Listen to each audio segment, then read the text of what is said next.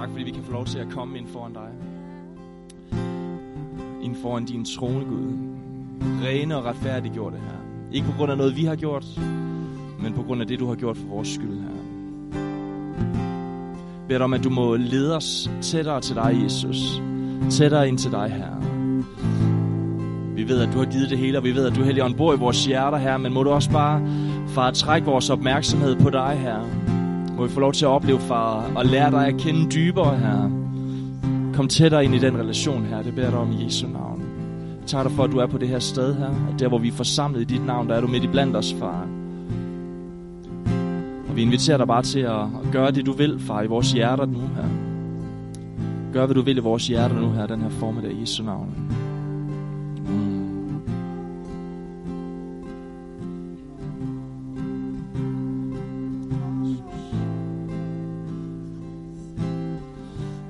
Amen. Værsgo at tage plads og finde en kop kaffe.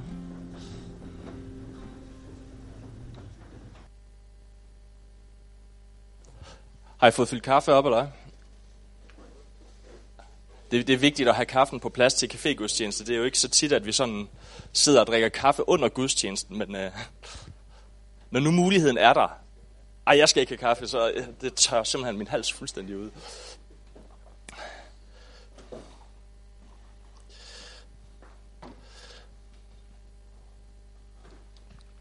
Hold da op, I er stille. Har I det godt? Har I lagt mærke til vejret?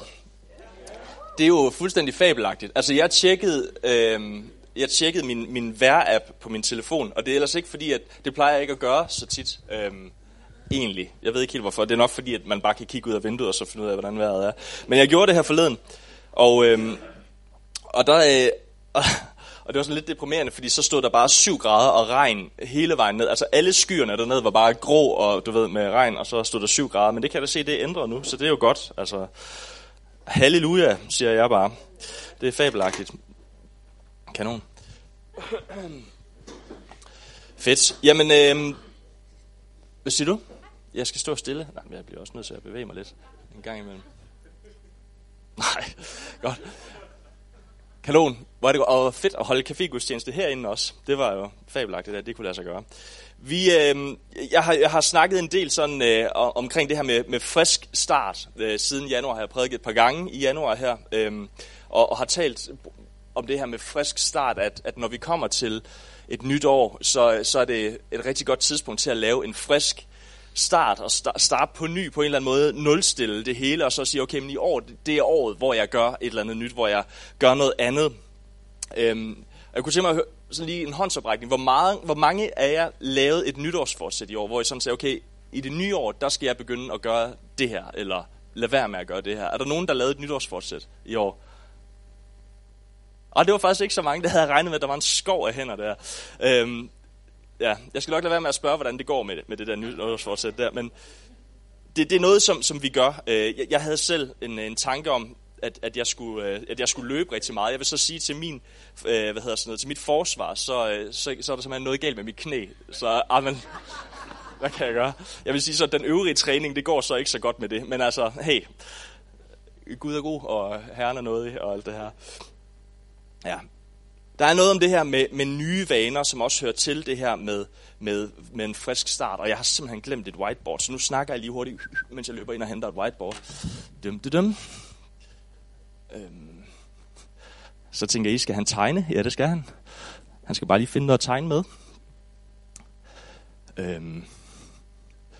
Hvor i alverden blev den af? Er der nogen, der har stjålet den blå tusch, eller hvad? Nå. Det er ikke så godt, når tingene de skifter plads, fordi så kan man ikke finde dem, når man skal bruge dem. Fedt. Så vi skal lige temaplanen for gudstjenesterne ud herom på bagsiden, så I kan se den. Så normalvis, så vil man have forberedt det her på forhånd, sådan så når man kom til gudstjenesten, at så var tingene klar, når man ligesom skulle gøre det, ikke også? Det vil man gøre normalvis, men det gjorde jeg så ikke. Så. Og på den måde så. Og det er den der virker. Vi har en tusch i huset, der virker, og det er den her. Der er noget om det der med frisk start og nye vaner. Vi har rigtig mange vaner, mange af os. Nogle af os har rigtig, rigtig mange vaner, fordi at vi er vanedyr. Og der er noget om det der med vaner, at det på en eller anden måde, det bestemmer, hvordan vi gør ting. Ikke?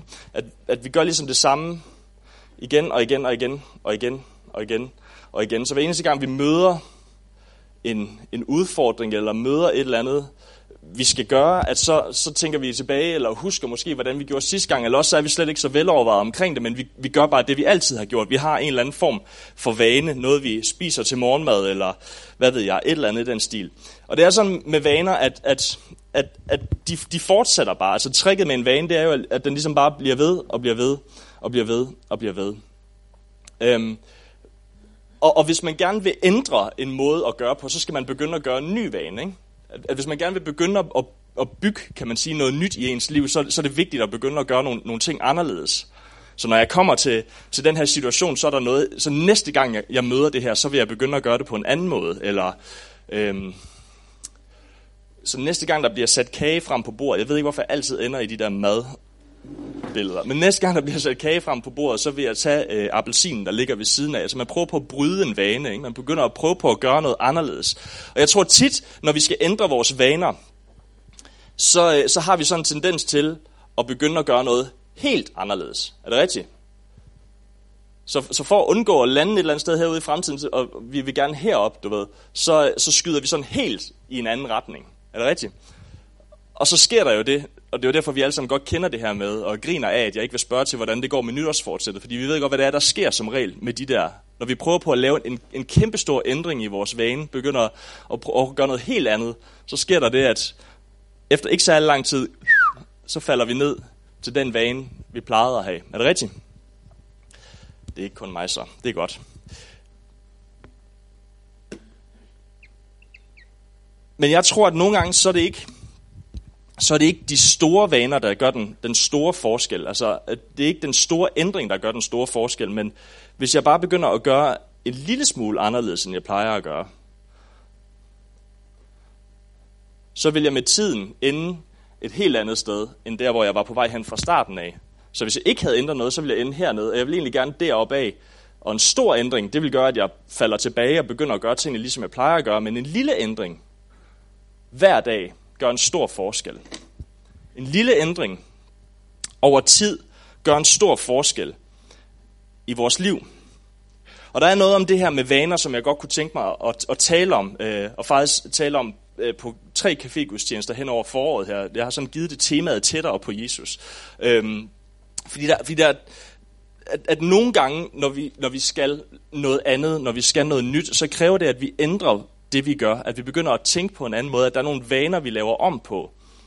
Og der er i stedet for, der er nogen, der tænker, at for at komme tættere på Jesus, så skal jeg stå op 4:00 om morgenen, og så skal jeg bede i en time, og så skal jeg ud og løbe en tur, inden der er morgenmad, ikke? Og det vil være en kæmpe stor ændring i vores vane, så måske, hvis du gjorde det, halleluja, altså så vil du komme tættere på Jesus, men for nogle af os, der er det en ret stor ændring, som vil resultere i, at jeg 2 dage efter, jeg var gået i gang med det, vil ende tilbage i den samme ting. Så det, jeg taler om her, det er en lille ting, som kan gøre en stor forskel over lang tid. Og der er noget om det her med andagten, som jeg godt kunne tænke mig at tale om.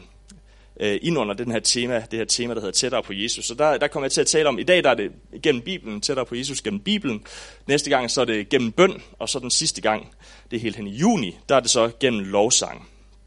Og det, som jeg godt kunne tænke mig, det er at prøve at give nogle redskaber til det her med andagslivet. For jeg tror, at for os som kristne, så er der rigtig mange af os, der har en intention om, at vi vil faktisk gerne tættere på Jesus. Vi vil faktisk gerne det der med andagt. Vi vil faktisk gerne have det som en fast rutine i vores liv at være sammen med Jesus. Men at det kan være rigtig, rigtig svært. Også fordi vi har en eller anden idé om, hvordan det skal se ud, som vi bare slet ikke kan leve op til. Så det jeg godt kunne tænke mig, det var at give nogle konkrete redskaber. Nogle små ting, som kan hjælpe til og kan gøre det nemmere, de der ting der. Og der er sådan en lille disclaimer i det, fordi at det jeg siger her, det er ikke den eneste model. Det er ikke den eneste model. Så målet det er at komme tættere på Jesus. Og det her det er en måde at gøre det på, men det er ikke den eneste model, okay? Og det gælder altså både for det, jeg skal sige i dag, men også generelt. Bare lige sådan kort i forhold til andagt. Andagt, har jeg slået op for at finde ud af, hvad det egentlig er for noget, hvad det betyder og sådan noget. Jeg har lavet sådan en lille definition, som vi kommer til lige om et øjeblik, men andagt handler om en indstilling. Det handler jo om at agte an, at agte på noget, at rette sin opmærksomhed imod noget. Ikke? Det er det, der ligger i at agte noget. Det er, at man retter sin opmærksomhed, tænker på det. På tysk hedder det Andacht, som kommer af andenken, denken an, tænke på. Det handler om at rette sin opmærksomhed i en bestemt retning. Og på dansk der er der så den her yderligere dimension af det, der hedder at åbne sig for Gud. Så sådan den første del af definitionen på andagt er, at det er et rum, hvor vi retter vores opmærksomhed mod Gud og åbner os for Helligånden. På engelsk der hedder det devotion. Der er en andagt, det er en devotion. Og det er både sådan det ord, man sætter på selve det tidsrum, hvor man holder sin andagt, det hedder en devotion. Men der ligger også det i ordet devote, altså at overgive sig. Ikke? At man i det her tidsrum, der overgiver man sig til Gud. Så andagten er en handling, hvor vi overgiver os selv. Et rum, hvor vi sætter tid af til at overgive os selv til Jesus. Så derfor så er jeg kommet med den her, synes jeg selv, ret kløgtige definition af en andagt, der hedder, at andagten er et tidsrum, hvor vi retter vores opmærksomhed mod Gud, åbner os for Helligånden og overgiver os selv til Jesus. Og der er som sagt mindst 3 måder at gøre det på. Der er igennem Bibelen, igennem bønnen og igennem lovsangen, og det er de ting, vi skal tale om. Kan I købe den der definition? Tak. Goodie. Lad os få teksten på til i dag. Jeg skal læse i 2. Timotheus brev, kapitel 3, vers 14-17. Der står sådan her. Men du, Timotheus, bliv ved det, du har lært og er blevet overbevist om.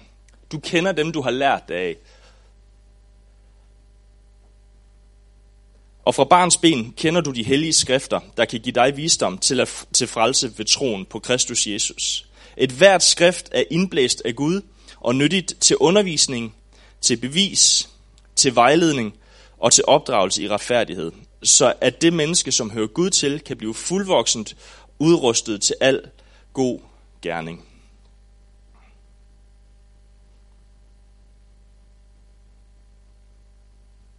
Ja, kan vi ikke lige bede sammen? Jesus, jeg tager dig for, at du er på det her sted her. Jeg beder dig om, at du nu må være her, far, at vi må få lov til at opleve, at du taler til vores hjerte her. Jeg beder dig om, at som vi dykker ned i det her, far, og tænker på at komme tættere på dig, far, igennem dit ord her, at det må være klart og tydeligt, at du må give os redskaber, far. Hvis der er noget af det, som jeg skal sige her, der kan bruges, far, så beder jeg dig om, at du må bruge det her, og ellers så må du vække, far, om ikke andet end længsel efter at komme tættere på dig her. Vi ved, at det er det største formål her, og det beder jeg dig om, at du må skabe nu her, i Jesu navn. Amen. Godt, der er sådan tre pointer, eller 3 afdelinger, jeg godt kunne tænke mig sådan at komme igennem i løbet af det her. Det første, det har jeg valgt at kalde for skrift, som jo er Guds ord, Bibelen. Det andet har jeg valgt at kalde for observation. Det handler om, hvilken funktion Bibelen har i vores liv, hvordan det er at læse i Bibelen, hvilken funktion det har i vores liv. Og det tredje, det har jeg valgt at kalde applikation, som handler om, hvordan vi så skal forholde os til det. Hvordan skal vi forholde os til de ting, til det, som Bibelen taler ind i vores liv. Men først og fremmest skrift.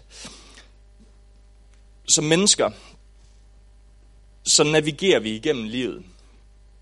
Forsøger at finde ud af, hvad der er det rigtige at gøre. Forsøger at finde ud af, hvordan vi skal, træffe vores valg. Vi har alle sammen noget, som vi træffer vores valg ud fra. Vi har alle sammen noget, som vi træffer vores valg ud fra. Og hvis ikke vi er bevidste om, hvad det er, vi træffer vores valg ud fra, så kan det nærmest være hvad som helst. Ikke? Så kan det være vores følelser, eller vores dårlige erfaringer, eller det, de sagde på radioen dengang, eller et eller andet. Hvis ikke vi er bevidste om, hvad det er, vi træffer vores valg ud fra, så træffer vi dem ud fra hvad som helst. Læg mærke til, der stod her i vers 14, der stod der, men du, bliv ved det, men du. Når han siger det her, men du, så er det i modsætning til nogle andre. Der er nogle andre, der handler på en måde, men du, Timotheus, skal handle på en anden måde. Du, Timotheus, skal gøre tingene på en anden måde. Og de der andre, som Paulus han taler om, dem læser vi om i kapitel 3, vers 1-5. Der står der sådan her, i de sidste dage skal der være hårde tider, for der vil mennesker blive egenkærlige, pengeglade, pralende, overmodige, fulde af hån, ulydige mod deres forældre, utaknemmelige, spottere osv. osv. osv. Vi har talt om lastekataloger tidligere i januar. Paulus han har nogle stykker af dem. Der er altid noget, vi navigerer ud fra. Der er altid noget, vi træffer valg ud fra. Og Paulus han siger her, at i de sidste tider, der vil der være mennesker, som træffer valg ud fra alle de her ting. Mennesker, som træffer valg ud fra en kærlighed til dem selv, eller ud fra at håne andre mennesker. Der vil være alle mulige ting, som de navigerer efter, eller træffer deres valg ud fra, styrer deres liv efter. Og så siger han det her, men du, Timotheus, bliv ved det, du har lært og er blevet overbevist om. Som følgere af Jesus, som disciple af ham, og det tror vi på, vi er, at hvis vi har taget imod Jesus, hvis vi har taget imod ham ind i vores hjerte, hvis vi er blevet døbt, hvis vi er blevet fyldt af Helligånden, at så er vi efterfølgere af ham. Og når vi er det, så er der noget andet, vi skal træffe vores valg ud fra. Er det rigtigt? At så skal vi være bevidste om, hvad det er for nogle ting, vi faktisk navigerer efter i vores liv. At så kan vi ikke bare drives på må og få efter vores egen kærlighed, eller efter vores lyst, eller hvad det nu måtte være, men der må være noget andet, som informerer os, som vi navigerer efter, som styrer, hvad det er, vi lader tale til os. Når vi vælger at læse i vores Bibel, blandt andet jo, og bede og de her forskellige ting, men når vi vælger at læse i vores Bibel, så vælger vi, hvad det er, vi er styret af. Så træffer vi faktisk en beslutning om, at det ikke er ligegyldigt, hvad det er for nogle ting, vi navigerer efter, men at der faktisk er noget, vi vælger at lade os styre af. Hvad det er, vi lader tale til os. Så nogle gange så har vi brug for, at der er nogen uden for os, der taler til os. Nogle gange så kan man nærmest stirre sig helt blind på situationen. Det er ligesom om, man kigger rundt efter en udvej i det, man står i, men det er slet ikke til at finde nogen udvej. Det er slet ikke til at finde ud af, hvor det er, man skal gå hen. Og det er ligesom om, at hver eneste gang, man prøver at gå i en eller anden retning, så styrer man hovedet mod muren, og så vender man sig om, og så igen og igen. Og nogle gange, jeg ved ikke, om I har prøvet det her, men så deler man udfordringen, man har med nogen, og så siger de, hvorfor gør du ikke bare sådan der? Er nogen af jer, der har prøvet det før? Ja.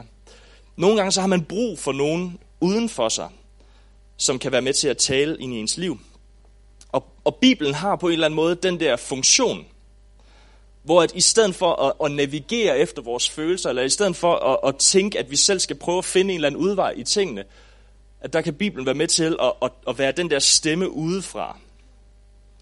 Vers 15, der står der det her, fra barnsben kender du de hellige skrifter, der kan give dig visdom til frelse ved troen på Kristus Jesus, osv. Og det her, de hellige skrifter, det henviser til en funktion, som Bibelen har. Hellig betyder jo, at det er ophøjet, at det er guddommeligt, at det er fuldkomment osv. At det er noget absolut. Det hellige, det adskiller sig fra det jordiske. Kan I huske, vi har talt om det der er i himlen og det, som er på jorden. Det adskiller sig fra det jordiske. Bibelen, den er på en eller anden måde upartisk. Jeg elsker, at når vi læser i Bibelen, at så har den et ord til alle situationer. Er det rigtigt? Bibelen har et ord til alle situationer, så når vi er bange, så slår vi op i Bibelen, og så læser vi, frygt ikke, jeg er med dig. Når vi føler, at Gud han er langt væk, så læser vi, se, jeg er med jer alle dage indtil verdens ende. Og når vi lykkes, så siger Bibelen, gå ind i hans porte med taksigelse. Lovsyng Gud. Når vi er svage, så læser vi i Bibelen, i din magtesløshed, der er jeg stærk. Så i alle de der situationer, der kunne vi godt stå der og tænke, men hvad kan jeg? Jeg er svag, der er ikke noget, jeg kan gøre. Men der kommer Bibelen som den der stemme udefra og siger, ja, det kan godt være, du er svag, men i din magtesløshed, der er jeg stærk. Og så videre, og så videre. Så når vi læser i Bibelen, så er det som om, at vi downloader et andet mindset på en eller anden måde. Vi fylder os med noget andet. Så den første pointe her, det er, at vi skal proaktivt vælge at styre efter skriften, og det er jeg godt klar over, at det er en udfordring.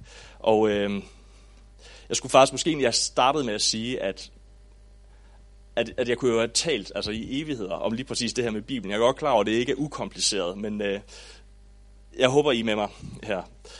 I salme 119, vers 105, der står der, dine ord er en lygte for min fod, et lys på min sti. Det er den funktion, som skriften har. Så Bibelens skriften, det er den der stemme udefra, som kan hjælpe os til at navigere igennem livet, som vi kan hjælpe os til at træffe beslutninger med. Så den næste observation, der stod sådan her i vers 16, et hvert skrift er indblæst af Gud og nyttigt til undervisning, til bevis, til vejledning og til opdragelse i retfærdighed.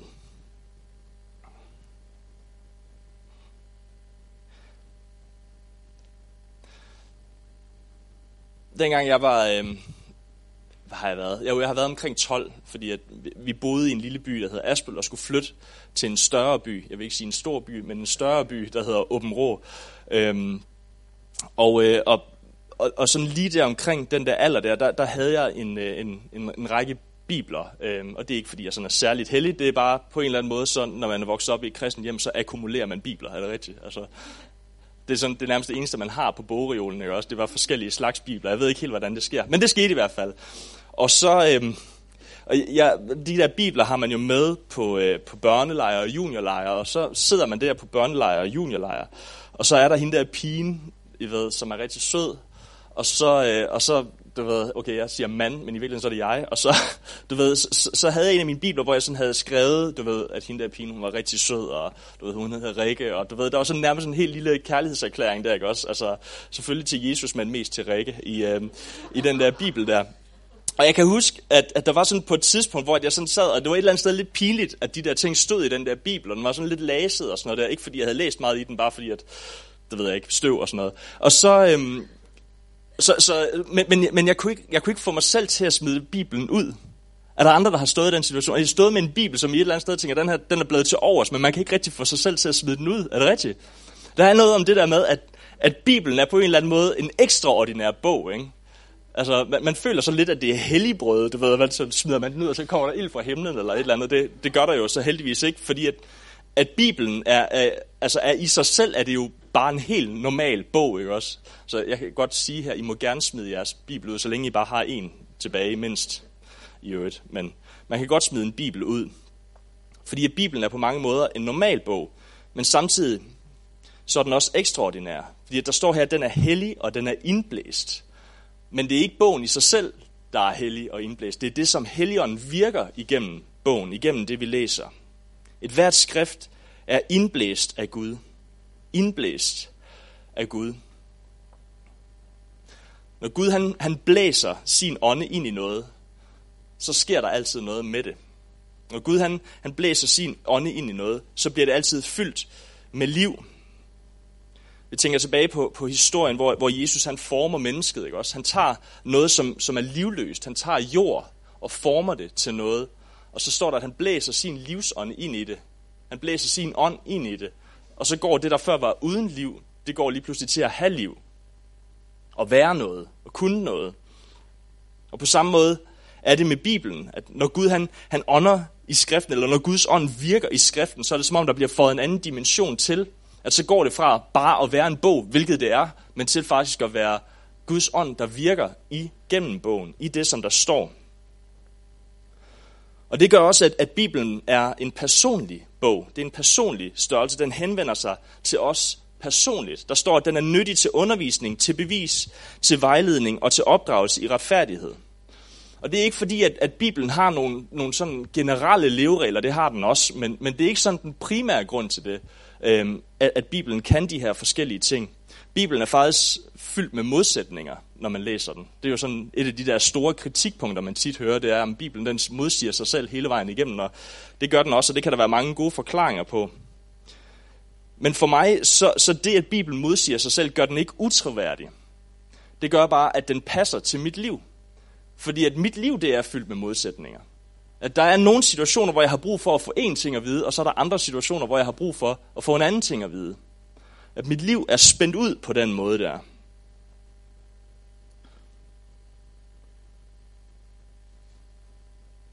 Og løftet det er, at uanset hvad der rammer os, så hvis vi bygger vores liv på det her, at så skal vi aldrig nogensinde styrt i grus. Der står sådan her i Matthæus 7:24. Vi kender de to vers så godt, 24 og 25. Enhver, som hører disse ord og handler efter dem, skal ligne en klog mand, der har bygget sit hus på klippen. Og skybruddet klom, og floderne steg, og stormene suste og ramte det hus, men det faldt ikke, for dets grund var lagt på klippen. Når vi læser i Guds ord, når vi læser i Bibelen, så er det her med observation, det er at bemærke, hvad er det Helligånden taler til mig. Når jeg sidder og læser den her bog, som er en helt normal bog, så virker Helligånden igennem den, og så taler han til mig igennem det, der står. Og så går den fra at være en normal bog til at være en ekstraordinær bog, ikke? Men det er ikke bogen selv, der er ekstraordinær, men det er det, Helligånden virker ved, at den taler til mig igennem bogen. Derfor er det en personlig bog. Der er kraft i den. Ikke fordi den er magisk, men fordi at Helligånden virker i den. Så observation, det er at bemærke, hvad er det, Helligånden taler til mig. Når jeg sidder og læser det her, så er det ikke bare en historie om nogle israelitter, der vader rundt ude i en ørken. Så er Gud faktisk i gang med at tale til mig igennem den her historie. Han er i gang med at tale til mig igennem den her skrift. Så hvad er det, Helligånden taler? Hvad er det, han ønsker at sige til mig? Er I med mig? Jeg tror, I skal have noget mere kaffe i koppen. I skal følge Anders' eksempel, og så... Den sidste ting i forhold til det her, det er applikation. Jeg læser lige fra vers 16 og så ned i 17. Der står, at hvert skrift er indblæst af Gud og nyttigt til undervisning, til bevis, til vejledning og til opdragelse i retfærdighed. Så at det menneske, som hører Gud til, kan blive fuldvoksent udrustet til al god gerning. Og det her, det handler om Bibels funktion. At et hvert menneske, som hører Gud til, kan blive fuldvoksent udrustet til al god gerning. Livet med Gud, det tror jeg ikke på, at det leves i stilstand. Jeg tror ikke på, at livet med Gud, at det at tro på Jesus og det at følge Jesus, det er stilstand. Der er sådan 2 måder, man kan tegne det her på, eller 2 måder at gå til troen på. Og de har nogle fine engelske navne, som i princippet er ligegyldige. I har sikkert set billedet før. I det ene billede, eller i den ene måde at tænke på troen på, så troen, det er sådan en grænse, hvor at man går fra at være ude til at være inde. Så når jeg er frelst, så er det ligesom om, så træder jeg inden for en grænse, og så er jeg frelst. Så det er sådan en binær 1-0 ting, ikke? På mange måder sådan en stationær ting, ikke? At jeg bliver frelst, og så er det så det. Så når jeg først er trådt over den der grænse og har taget imod Jesus, så er der ligesom ikke mere, så kan jeg godt stå stille. Det er sådan en måde at tale om tro på.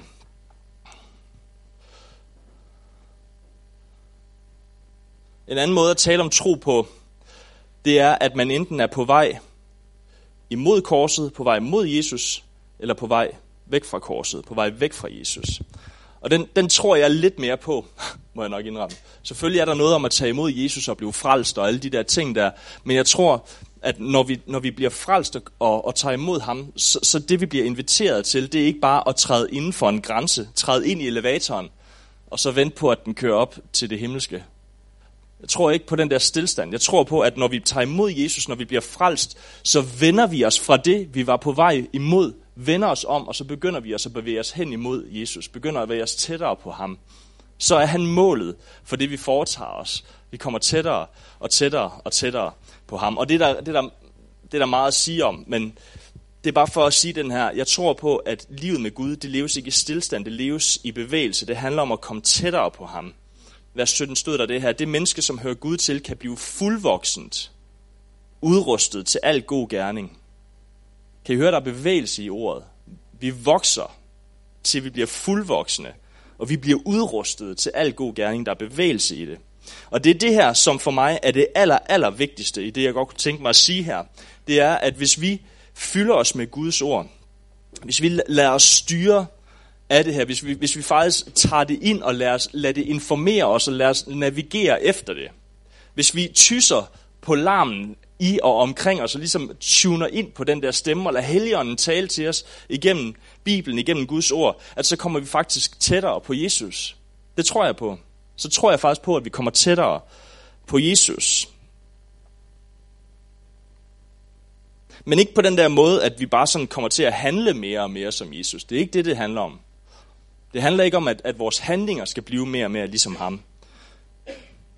Det handler om vores sind. Der står sådan her i Romerbrevet 12:2. Tilpas jer ikke denne verden, men lad os forvandle. Ved at sindet fornyes, så I kan skønne, hvad der er Guds vilje. Det gode, som behager ham, det fuldkomne. Hvad var det, der skulle fornyes? Var det handlingerne? Nej, det var sindet, der skulle fornyes. Vi kommer tættere på Jesus ved, at vi får et nyt mindset, at vi aflærer os det gamle og lærer noget nyt. For Jesu sind, vores sind fornyes. Det handler om, at Guds rige begynder at gennemsyre os, begynder at gennemtrænge os, så vi begynder at tænke på en ny måde. Fordi når vi begynder at tænke på en ny måde, når vi bliver gennemsyret af Guds rige, så vil det også skille igennem vores handlinger, men det er effekten af det. Målet er ikke, at vi skal begynde at handle mere på en eller anden bestemt måde. Målet er, at vores sind skal fornyes. Vi skal komme tættere på Jesus. Så hvis vi vi skal proaktivt vælge at lade os styre af Guds ord. Vi skal proaktivt vælge at lade os informere af det, som står i Bibelen. Observere, hvad det er, Helligånden taler til os. Jeg tror, det her det er det aller vigtigste. Jeg tror, der er rigtig mange, og det er også derfor, det er sådan lidt. Man kan godt læse Bibelen og så sige, men det skal være på en eller anden bestemt måde, men jeg tror, at noget af det vigtigste i det her, det er at observere, hvad det er, Helligånden taler til os. Er det rigtigt? Fordi Helligånden kender dig, ved præcis, hvad det er, du bærer på, ved præcis, hvad det er for nogle behov, du har. Så der, hvor du vælger at læse Bibelen og vælger at observere, hvad det er, Helligånden taler til dig, og applikere det i dit liv, faktisk sige, okay, men det her, som Helligånden taler til mig, det vil jeg tage til mig, det vil jeg lade forandre mig. Så det, der sker, det er, at dit sind, det fornyes, og du kommer tættere på Jesus igennem Bibelen. Og det er det, der er målet. Er det ikke rigtigt? Som efterfølger af Jesus, som disciple af ham, så er målet, det er at komme tættere på Jesus. Amen. Så vores sind fornyes, og effekten af det er jo så, at vores handlinger også fornyes, og at verden omkring os bliver forandret. Ja.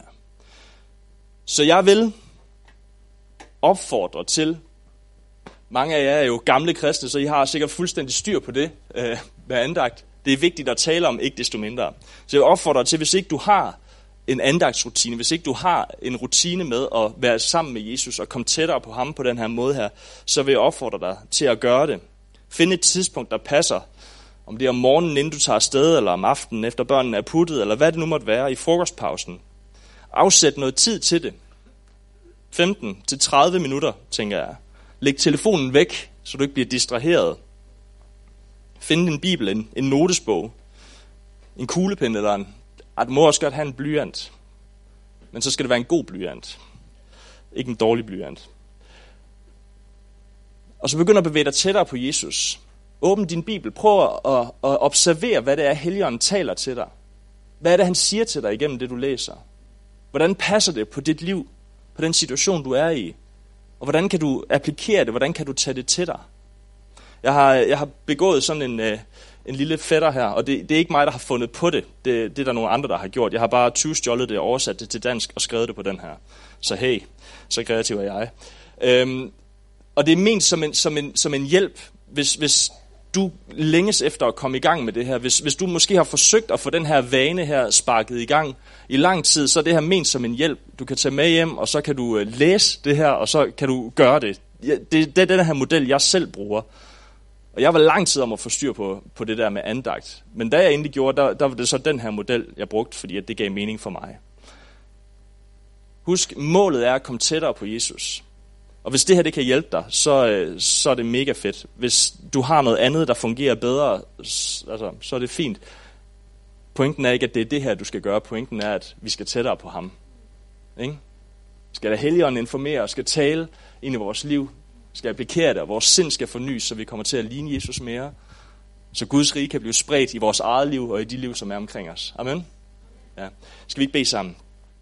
Så Herre, vi vil bare udtrykke, far, vores længsel efter at komme til at lære dig bedre at kende. Vores længsel efter, far, ikke bare at navigere efter, hvad vi lige tænker, der kunne være rart, eller vores egne følelser, eller vores egenrådighed, eller hvad det måtte være, Herre. Men Herre, vi vil følge det, som du vil, Herre. Vi vil tættere på dig. Vi vil, far, at din vilje for os, vi ved, at det er det bedste overhovedet, Herre. At være i din vilje for os, Herre. Så vi vil bare trænge på, far. Vi vil tættere på dig, Herre. Jeg beder dig om, at du må, i den her kommende tid, far, der må vi bare få lov til at opleve, at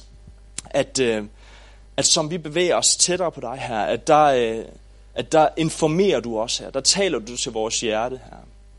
Hjælp os til at observere, hvad det er, du siger her.